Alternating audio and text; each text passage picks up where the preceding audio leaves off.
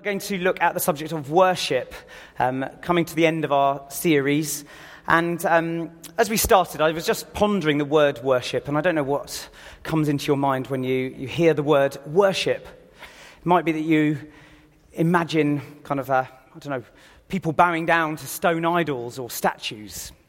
It might be that your mind goes to religious communities gathering together to kind of prostrate themselves or to lie down and worship.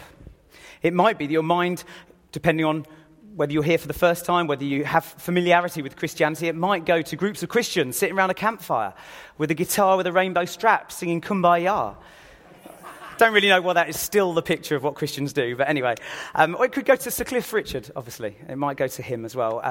But I thought, by starting, we would look at some truly horrendous examples of Christian album covers, some Christian worship album covers, which, thankfully, I don't think they're available anymore. So I was just trawling the internet, as you do, which is not always a wise thing, and here are some that I found. So, first one, The Rapping Reverend. I ain't into that. I quite like that one, actually. Next one is Bill and Sue Present Jesus. I mean, that must be an amazing disc there. Next one, slightly unnerving.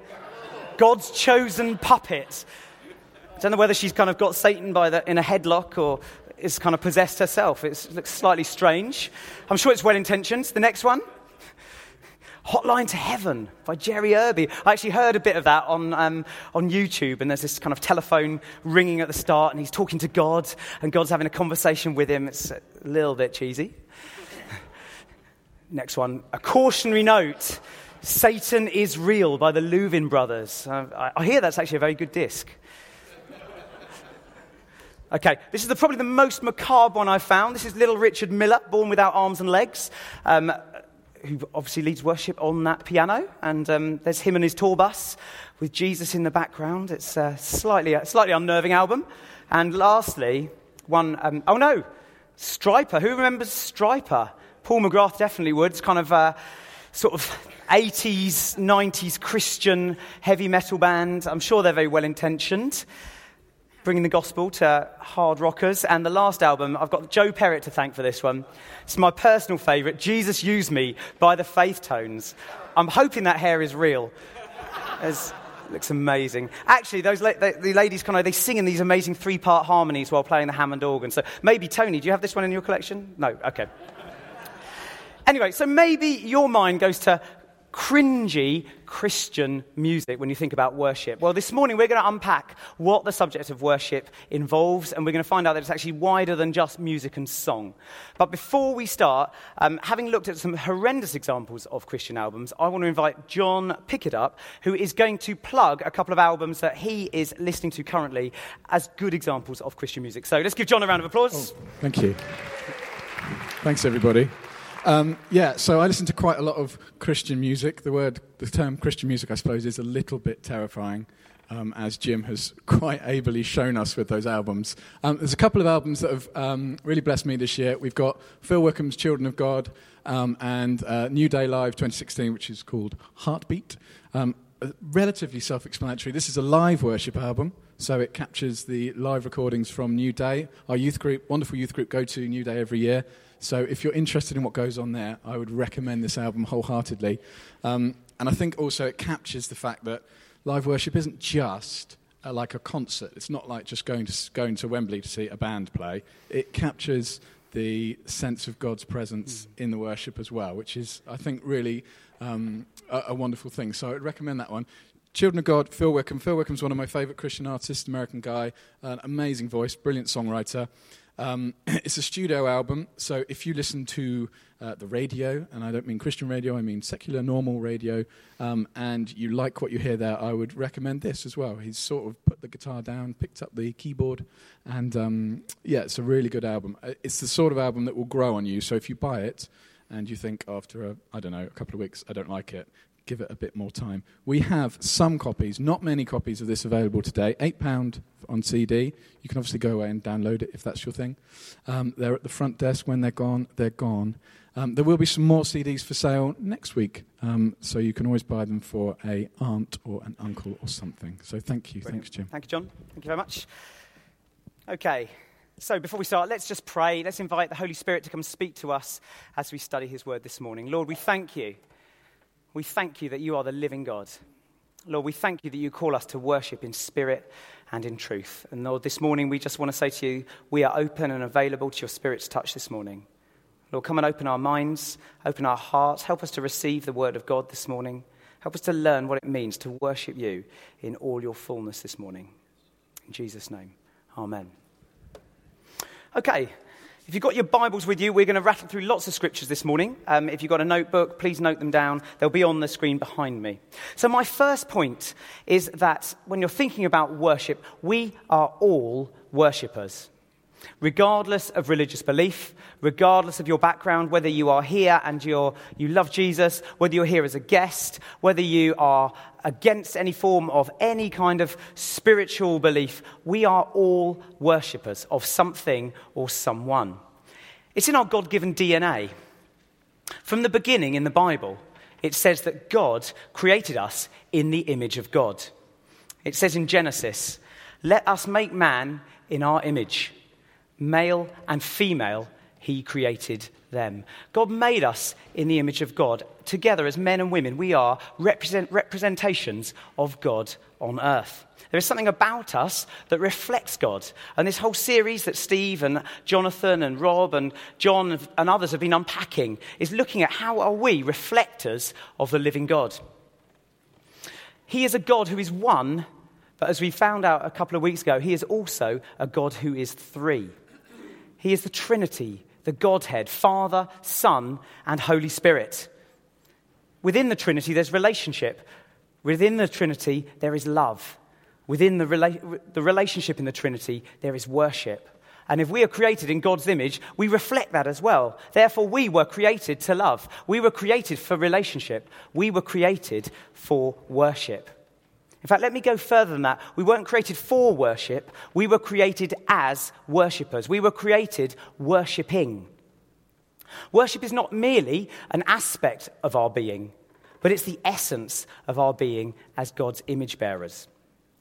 As a result of that, all of our lives, whether believer or non-believer, is ceaseless worship. Just by default, we naturally pour out our time, our energy, our talent, our money into something or someone. However, the Bible has also got a word for things that can be worshipped that aren't the living God. The word is idolatry. Seeking meaning, life, hope, identity in anything other than God himself is idolatry. So the question this morning is not, will you worship? But is, what are you or who are you worshipping? Idols go a long way beyond what we may initially think. As I said earlier, we might imagine gods of carved stone or wood, but actually they can be things that God has created which are really good. Things like family, things like friendships. God's created them. But if we elevate them above the number one position that God should have in our lives, then we elevate them to a kind of a godlike status. In the book of Romans, it says this, that because of the fall, because man turned his back on God, actually that relationship of God with God was changed, and men swapped worshipping of God for other things. It says this, they exchanged the truth of God for a lie, and worshipped and served created things rather than the Creator, who is forever praised. Amen. So by nature, we are worshippers. And in fact, the 16th century theologian John Calvin actually goes further than that. He actually says that the human heart is a perpetual factory of idols. I quite like that picture that actually our hearts, just by default, find things that we go, oh, wow, that's amazing. And if we're not careful, we can elevate those things and make them into idols. So what happens when we put things in the place, the rightful place that God should have in our lives? Well, I'm going to flick up a fairly lengthy quote by the Bible teacher Tim Keller. And actually, as I was doing my research, I thought, let's have pictures of the people who give these quotes. Because I often think, wow, I wonder how old that guy is. I wonder what she looks like. So there's Tim Keller. Slightly looks like he's peeping out from behind the words. Sorry about that. He says this, if anything threatens your identity, you will not just be anxious, but paralyzed with fear. If you lose your identity through the failings of someone else, you will not just be resentful, but locked into bitterness. If you lose it through your own failings, you will hate or despise yourself as a failure as long as you live. Only if your identity is built on God and His love can you have a self that can venture anything, face anything. An identity not based on God also leads inevitably to deep forms of addiction. When we turn good things into ultimate things, we are, as it were, spiritually addicted. If we take our meaning in them, in life, from our family, our work, our cause, or some achievement other than God, they enslave us. We have to have them. So work, family, leisure, friendships can all become idols if we're not careful. I've told this story before, but a while ago I went to watch West Ham play. I've unfortunately married into a West Ham kind of family through Kate. So sometimes, we kind of watch the games. But I was in a pub toilet halfway through a West Ham game, and was in the loo, as you are as a gent, and next to me was this very animated guy who started chatting to me, and he started chatting to me all about how devoted he was to West Ham. So he was telling me about his season ticket he's had, but he goes to the away games as well. He tells me he's always followed West Ham, like he's got, he's like hardcore West Ham. He has his seat at the stadium, as it was then. And at the end of it, we were just washing our hands. And then to prove how devoted he was, he peeled off his shirt to me. And he had basically, it was on his back, had the massive kind of West Ham badge tattooed, right, the kind of the big castle and the crossed hammers, just to show how devoted he was to his cause. So, in a way, he had elevated a good thing, football, arguably, to a God thing. He had taken his status, his identity, his hope, how Hammers did, kind of affected his mood, and he'd elevated it to a God thing. So if we place things, even good things, above the rightful place that God has in our lives, then they actually, and worship them as God, they can begin to change us. And actually this morning, we've already thought during the worship time that actually, as we come into Jesus' presence, we get changed to become more and more like Him. We're being transformed as worshippers of the living God. However, if we put other things in His place, we become changed by those things as well. We become what we worship. So what do I mean by worship then? Well, if you're a Christian here, you go to Jesus for hope, salvation, security. You know that you're loved. We rest as Christians in all that Christ has done for us. We don't need to strive. We know that our future is secure and that our past has been dealt with on the cross. We do not have to work for acceptance or points in God's eyes. But what if we exchange all that we have in Jesus for something else? For example, let's just take something like work, because actually that's personally a bit of a danger for me sometimes. If we elevate work above God, it becomes our source of identity and hope. We go to it not just as a God-given part of life, which is a good thing, but actually we go to it to get meaning, identity, and status. Doing well at work becomes of paramount importance to us. Others' opinions of us at work count for more than what Jesus says about us. Our future is not only defined in our minds in terms of what God thinks about us, but actually it's, how's my career going? I'm now 30, I'm now 40. This is the point I should be in my career. We don't rest on what Jesus has done for us, but we strive to earn points at work. We become defined by who we are at work. You might know someone who is quite happy to be called a bit of a workaholic, because actually, for them, working hard equals, I'm doing really well. Let's go back to Tim Keller for another quote. He says this: remember this, if you don't live for Jesus, you'll live for something else. If you live for career and you don't do well, it may punish you all your life, and you'll feel like a failure. If you live for your children and they don't turn out all right, you could be absolutely in torment because you feel worthless as a person.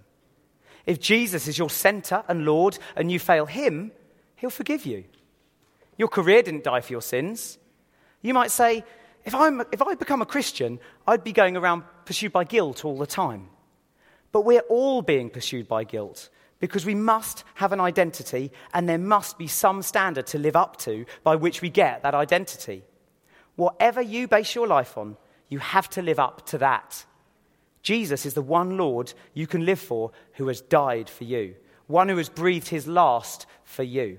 Does that sound oppressive? God the Father has already done everything for us by sending his beloved Son Jesus to take our sins upon him, to die in our place.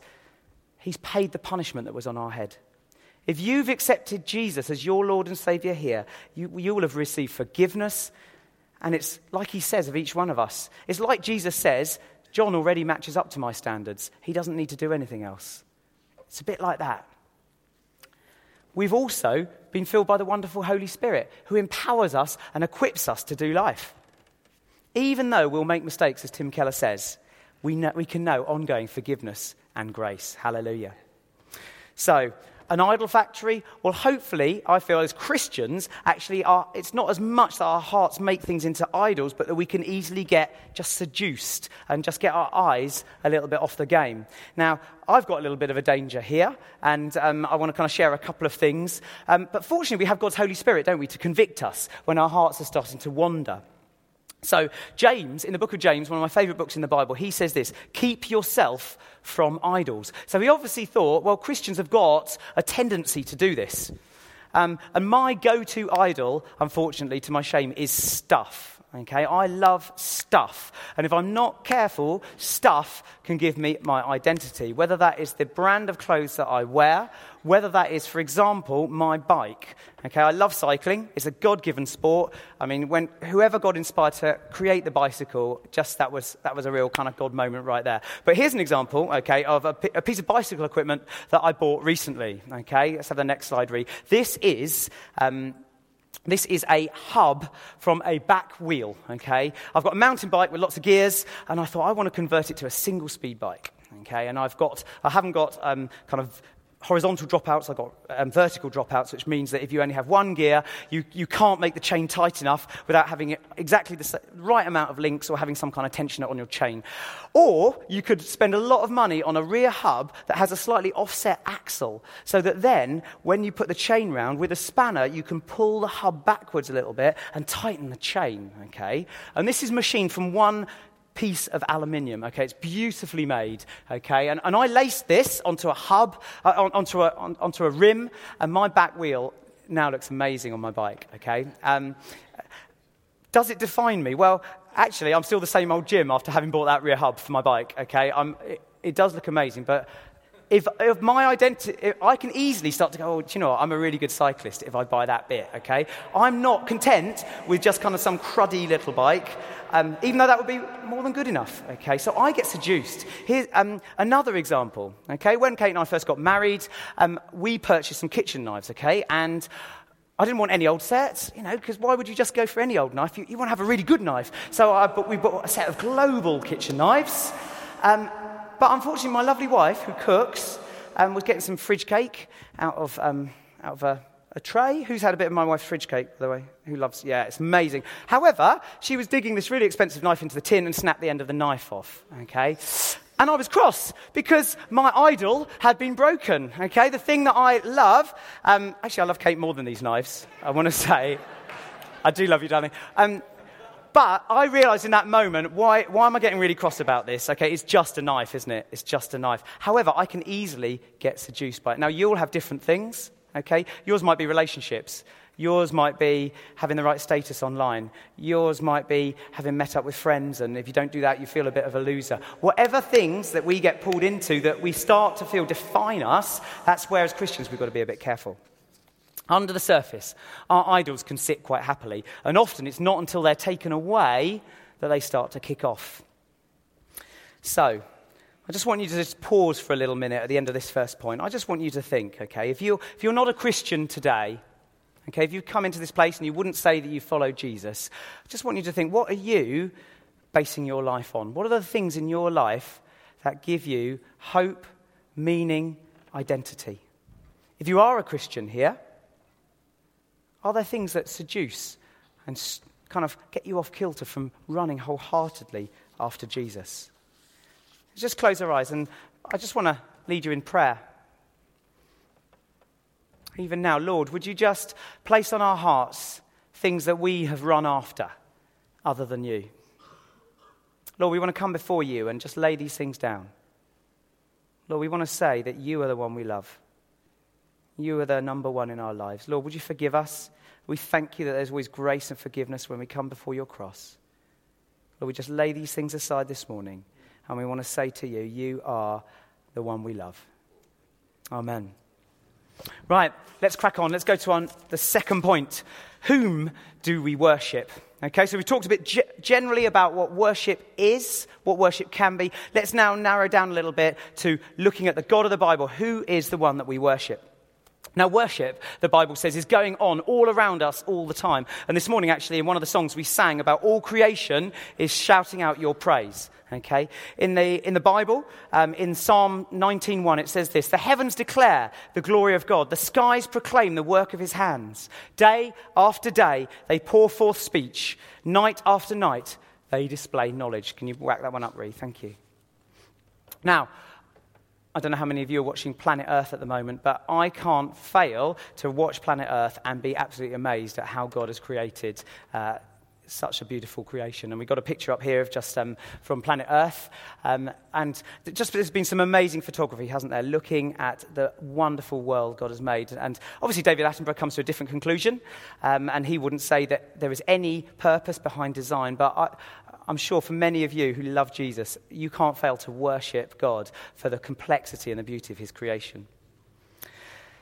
Jesus actually confirms this. He's talking to the Pharisees in the Gospel of Luke, and the Pharisees rebuke his disciples. And if you can put this up, Ree, it says this: "When he," i.e. Jesus, "came near the place where the road goes down to the Mount of Olives, the whole crowd of disciples began joyfully to praise God in loud voices for all the miracles they'd seen. 'Blessed is the King who comes in the name of the Lord. Peace in heaven and glory in the highest.' Some of the Pharisees in the crowd said to Jesus, 'Teacher, rebuke your disciples.' 'I tell you,' he replied, 'if they keep quiet, the stones will cry out.'" So all creation is praising the living God. The Bible tells this amazing story of God throughout the Bible. He's been worshipped by men and women from the beginning.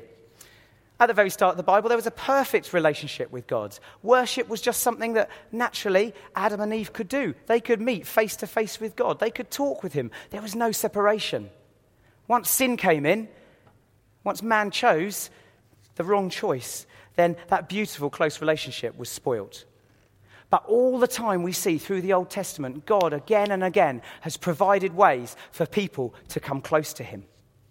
He met with individuals. He met with his people, Israel, throughout the Old Testament as they worshipped.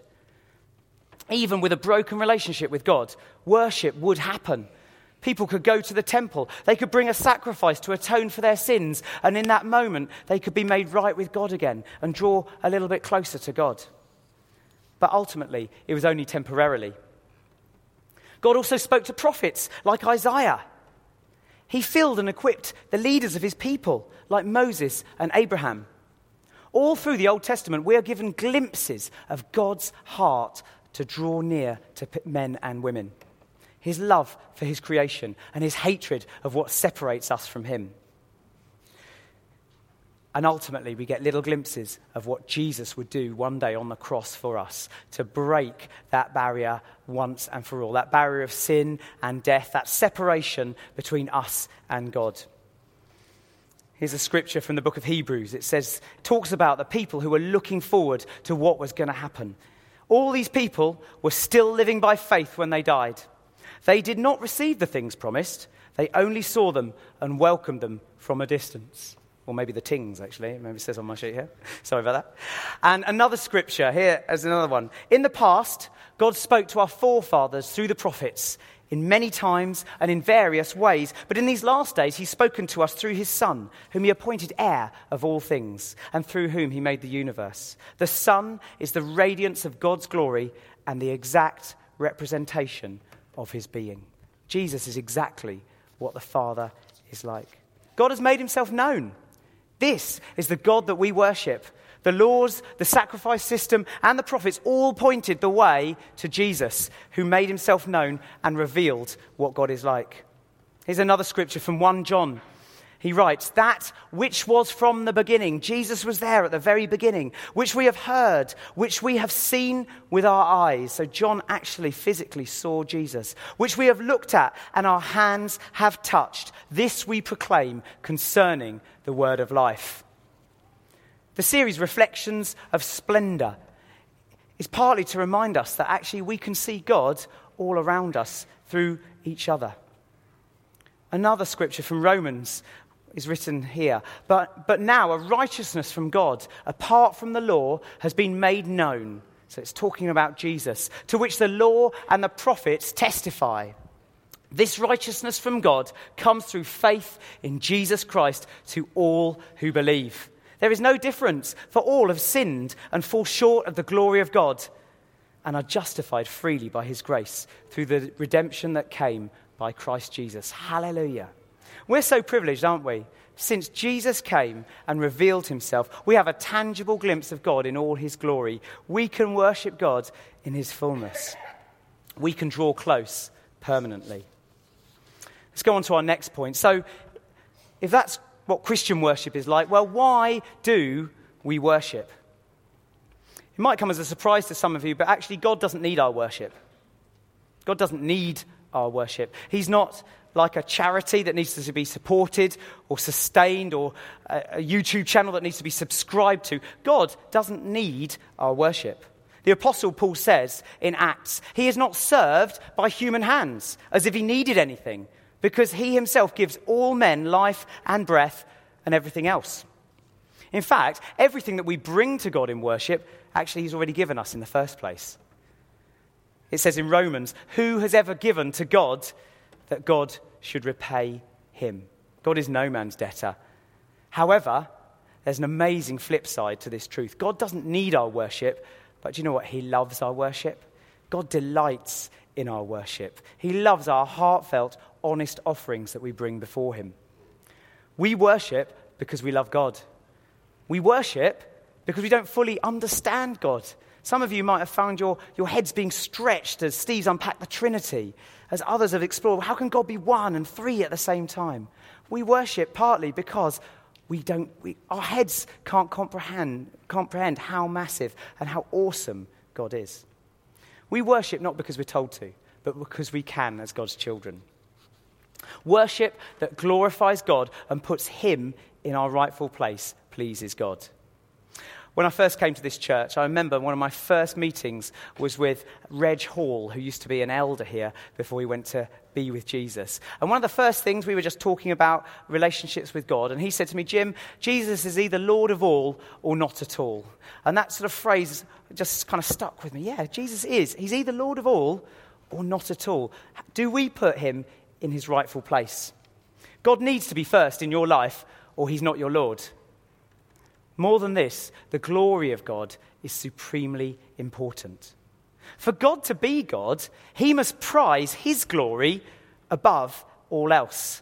I remember having these sorts of conversations when I first became a Christian, and I remember my brother saying to me, he's just on some kind of massive ego trip, this God of yours. Just kind of, he always wants, like, oh, look at me. And I remember I was only just a Christian, so I couldn't really answer and really talk about how awesome and how amazing God is and that he deserves worship. But I remember thinking, how do I kind of put it in the right way? Because it can sound a bit odd. What? God wants his glory above everything else. Well, let's listen to this quote. This is by a guy called J.I. Packer. Okay, and he says this: if it is right for man to have the glory of God as his goal, can it be wrong for God to have the same goal? If man can have no higher purpose than God's glory, how can God? The reason it cannot be right for man to live for himself as if he were God is because he's not God. However, it cannot be right for God to seek his own glory simply because he is God. In the book of Isaiah, God says this: I will not yield my glory to another. Do you have the glory of God as your goal in life? If thinking about why worship, as Christians define it, well, it's more than just music and singing, isn't it? The term worship should be applied to every aspect of our lives. Everything in our lives can become acts of worship. In the book of Romans, it says this: therefore, I urge you, brothers, In view of God's mercy, offer your bodies as living sacrifices, holy and pleasing to God. This is your spiritual act of worship. Therefore, if we're offering our lives as those acts of worship, our work can be worship, our friendships can be worship, our leisure time, our money can be used for worship, our internet use can be used for worship. Worship is ultimately a heart attitude. It's about the orientation of the whole of our lives lived in adoration of the Lord God. Worship is as much about what we do at home or at work as what we do on a Sunday morning. When I was trying to think about this, I was thinking of an illustration for this. And Kate had been shopping, and I got her to buy one of her favourite go-tos at the bakery, which is Belgian buns. Okay, and if you love a good Belgian bun, you know there's a lot of bun and just like a tiny cherry on the top. And I was thinking about this. It's a little bit like our lives. Our Sunday morning worship should be just the cherry on the top of that bun, okay? If the only time you worship Jesus, if the only time you're going, I want my life to live for you, God, is that much of your life, then what is the rest of your life based on? Actually, our lives, worship, the bun should be going on through the week, worshipping God. And actually, when we come together corporately, maybe that's a little bit like the cherry, isn't it? That's like the icing on the cake. That actually, we run into God's presence corporately, excited to be in his presence, because that's based on having known him through the week. Not just shuffling into church going, I haven't even thought about you, God. Now I've got to sing some songs and I feel really fake singing these words. But no, actually, coming together as Christians should be the icing on the top of living for God in the week. Okay, you can have those later, darling, okay? So, saying that, the corporate worship of Christians is intended to be a clear expression of the adoration of Christ that permeates the rest of our lives. D.A. Carson says this: we cannot imagine that the church gathers for worship on a Sunday morning if by this we mean that we then engage in something that we have not been engaging in the rest of the week. New covenant worship terminology prescribes constant worship. Mark Driscoll often used to talk about we worship gathered, but we also worship scattered as well. That actually we worship God corporately and individually. Matt Redman expresses this heart attitude in a simple song that he wrote at a time in church life where they kind of got to a point where he and Mike Pilavachi were feeling like they were just going through the motions in worship and just singing songs without any kind of heart behind it. And actually what they did, if you know the story, is they stripped back everything. And they actually took the PA away, they took the worship band away, and they just spent time with God and then waited for just that heart of worship to bubble up again. I mean, just some of those words. I'm coming back to the heart of worship. Let's join in. And it's all about you.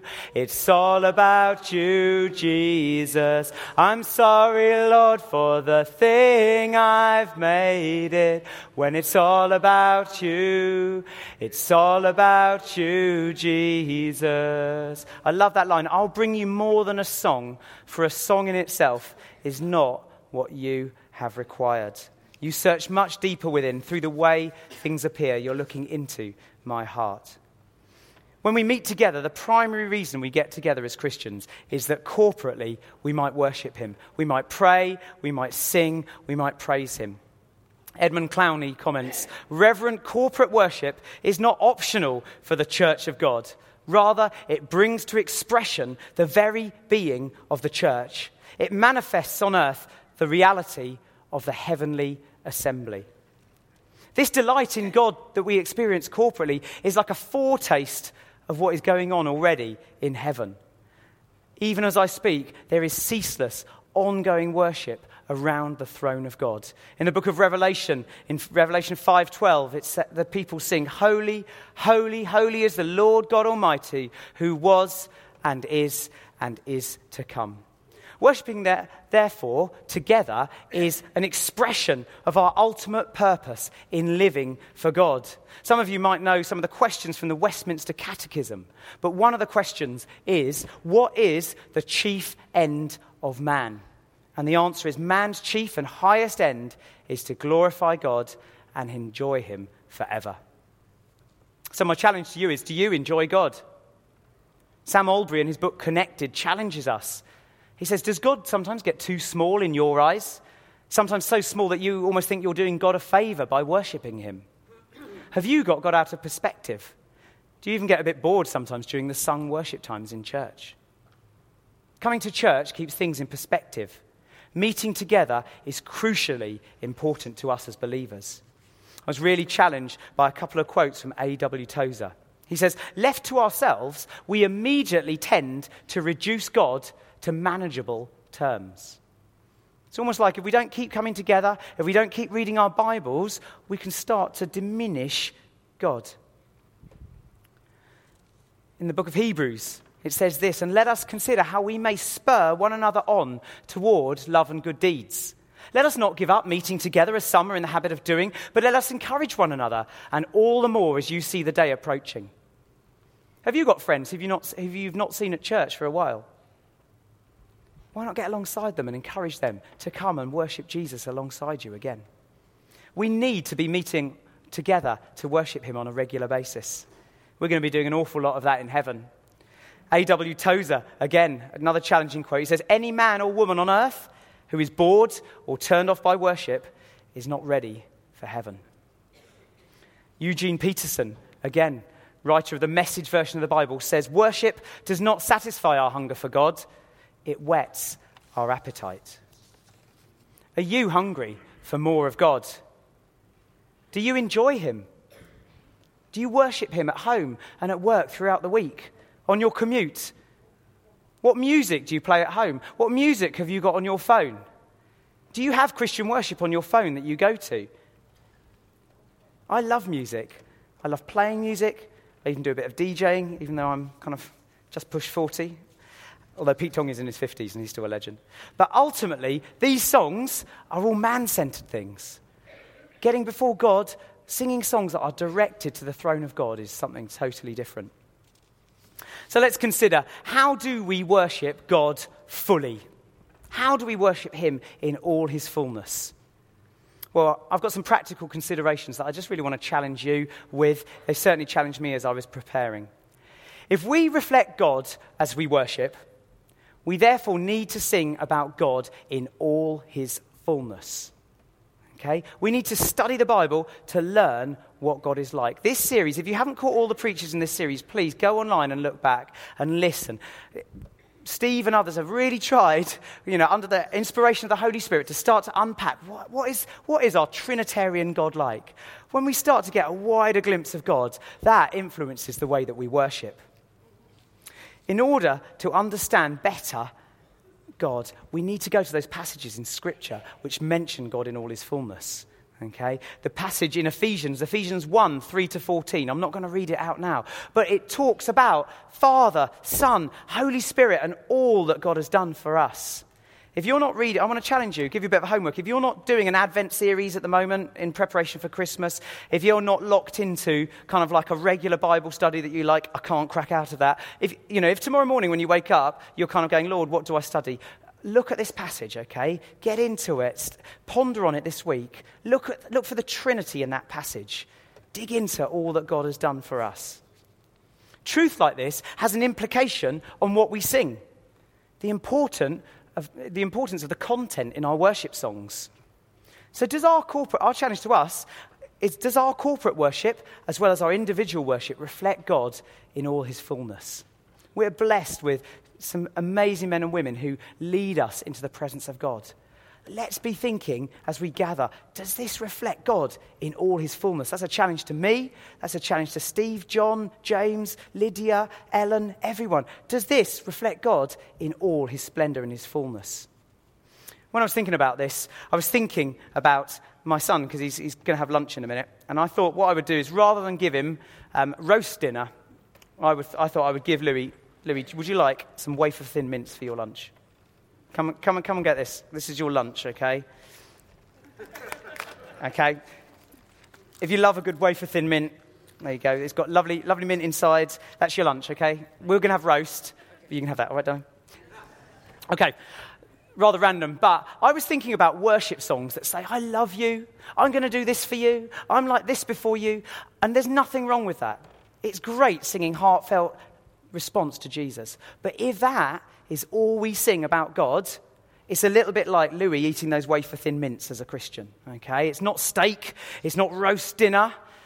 If our worship is, I love you, Lord, I love you, I'm going to do this for you, that's all good, but that's like a slice of it, isn't it? If we're not expressing what God has done for us through the Father, the Son, who he is in the Holy Spirit, his plans for our lives, all those God in his fullness, it's like we're just snacking on wafer-thin mints and not enjoying the fullness of what God has got for us. Matt Redman says this: worship songs can't be rooted just in culture. They won't be deep enough. They have to be rooted in Scripture. Some people say, I love the worship songs where you can't really tell whether you're singing about Jesus or your girlfriend, okay? And maybe they're okay sometimes. Or, I really love poetic things. And that's great because God loves creativity, doesn't he? I was an art student. I love creative stuff. But actually, if we're not singing truths, if we're not singing, in Christ alone who took on flesh, fullness of God, and helpless babe, if we're not singing the truth of God in our lives, we're on a kind of a snack diet, aren't we? We're not singing about God in all his fullness. In his book, Worshipping Trinity, Robin Parry talks about the Trinity. And I would suggest if you want to carry on studying about the Trinity and think about how does the Trinity impact my life as a believer, get hold of that book. It's fantastic. He writes it slightly from a worship perspective, but then looks at the Trinity and the fullness of our lives. Another really accessible book is The Unquenchable Worshipper by Matt Redman that talks about the heart that worshippers have for God. Robin Parry says this in his book, Worshipping Trinity. Our spirituality is usually shaped more by the experience of communal worship than it is by preaching and teaching. Now, I don't want to do Stephen John a disservice, okay? We sit under the Word of God, don't we? But actually, often in tough times, Scripture can come back if we've got a good habit of reading the Bible. But what also comes back, it's words from songs, isn't it? Oh no, you'll never let go through the calm and through the storm. Or when all beneath me falls away, I know that you are God. How good it is to be loved by you. We sing those songs, don't we? The Lord's my shepherd, I'll not want. He makes me lie in pastures green. And Scripture comes back to us in those tough times, doesn't it? Okay? So actually, there's a challenge really to John and James and other guys that lead us in worship. They are kind of like the theologians of the church in many ways. Those songs permeate us deep down, don't they? In those tough times, those are the lyrics that often come back as well as the Scripture. So are we singing songs that are full of the Bible? Do we have a limited view of God in worship? Robin Parry says again this: good theology matters for good worship. The public worship we experience often sets the limits and possibilities of our worshipping worlds. Do you have a limited view of God? Having a full, biblically accurate picture of God enables us to worship in all contexts, in all seasons, and through all emotions. The book of Psalms has been called worship in the presence and absence of God. Matt Redman writes in his book that about 70% of Psalms are actually laments. And a true lament never questions the worth of God. Instead, it knows his goodness and his greatness as the only hope in bleak situations. Here's a verse from Habakkuk where the Bible echoes this. Though the fig tree does not bud, and there are no grapes on the vines, though the olive crop fails and the fields produce no fruit, there are no sheep in the pen and no cattle in the stalls, yet I will rejoice in the Lord. I will be joyful in God, my Saviour. It's a good verse, isn't it? Let's contextualize it for us. Can we say this? Though I have been made redundant and I'm facing uncertainty, though I didn't get the grades I needed to get into my choice of uni, though I'm on my own, though I've not been able to have children, though my family is a mess and there don't seem to be any signs of this changing, yet I will rejoice in the Lord. I will be joyful in God, my Saviour. Reed, can you just flick up the next slide? Does anyone know who this lovely lady is? Fanny Crosby. Okay, Fanny Crosby. Okay, she was a 19th century American hymn writer. Okay, and I was really challenged by a story about Fanny Crosby. I'm just going to read this verbatim from Matt Redman's book, Unquenchable Worshipper. He says this: Fanny Crosby told the story of a life-changing incident that happened to her. When about 6 weeks old, I was taken sick and my eyes grew very weak, and those who had charge of me poulticed my eyes. Their lack of knowledge and skill destroyed my sight forever. As I grew older, they told me I should never see the faces of my friends, the flowers of the field, the blue of the skies, or the golden beauty of the stars. Soon I learned what other children possessed, but I made up my mind to store away a little jewel in my heart, which I called content. In fact, Fanny Crosby was only 8 when she wrote this song. Can you put the next slide on, Ree? Oh, what a happy soul am I, although I cannot see. I am resolved that in this world contented I will be. How many blessings I enjoy that other people don't. To weep and sigh because I'm blind, I cannot and I won't. This contented worshipper went on to write around 8,000 hymns of praise, including To God Be the Glory and Blessed Assurance. The fire that burned in her heart for Jesus simply could not be put out. Someone once asked her, "Fanny, do you wish you'd not been blinded?" She replied in typical style, "Well, the good thing about being blind is the very first face I'll see will be the face of Jesus." Do you worship God in all his fullness? Do you only worship God in good times? Have you worshipped God in pain and suffering and known him still to be good? And finally, because I know I've overrun my time, Steve. Last point, how should we worship in response? The great thing is that worship isn't restricted. It's not restricted to a specific location. We can worship Jesus at home as well as Hope Church. There aren't set words we need to say. Worship is more than a certain style of music. Jesus says that we should worship in spirit and in truth. It says in the book of John, Jesus says this, "Yet a time is coming and has now come where the true worshippers will worship the Father in spirit and in truth, for they are the kinds of worshippers the Father seeks." God is spirit, and his worshippers must worship in spirit and in truth. How we worship at Hope Church isn't the way, it's a way. What matters is that we worship God not as we wish, but as he wishes. Matt Redman talks about the difference in churches between worship leaders and lead worshippers.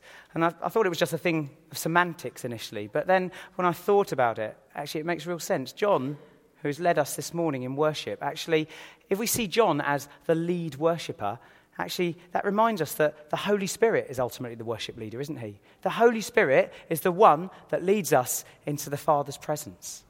John is just the first person to run into God's presence, and hopefully, God willing, not hopefully, we will be running after him into the presence of Jesus. That's releasing for John, because it means that John can't make us worship. The Holy Spirit leads us into worship. Okay? The Holy Spirit is the great orchestrator of worship. John can't make you worship. He can't hype us up to worship. Worship is a spiritual thing. We always worship by the Spirit of God. That also means that not all worship needs to originate from the stage.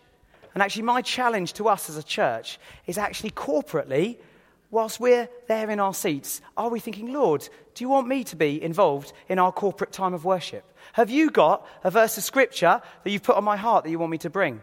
What am I bringing into the house of the Lord this morning to share? Have I got a testimony like Kirsty? Have I got a scripture or a prayer like Ange? Okay, let's encourage one another in God. John isn't responsible for our worship. Okay, we are responsible for getting before God, led by the Holy Spirit. So don't be passive. You've all got a part to play. So just to finish, just got some questions. I just want you to meditate on these, and then we're going to worship with one song that's on a YouTube clip at the end. We're going to stand and worship God in all his fullness. What's your identity built on? God or something else? Do you need to get right with God in some areas of your lives? Do you have the glory of God as your goal in life? Do you enjoy him? Do you hunger for more of him? Has he become too small in your eyes? Do you worship God throughout your week? What are you eating spiritually? Steak or wafer-thin mince? Can you worship God in all seasons? Let's stand before him. just going to pray, and then Clive's just going to put a song up for us. The words will be on. And in fact, Ree's going to do it. Thank you, Ree. Father God, Lord Jesus, Holy Spirit, mighty God, 3 in 1, we come before you as your people, redeemed by the blood of Jesus, loved by the Father, filled by the Holy Spirit. Lord, we want to be a people that worship you in spirit and in truth. We want to be unquenchable worshippers of the living God.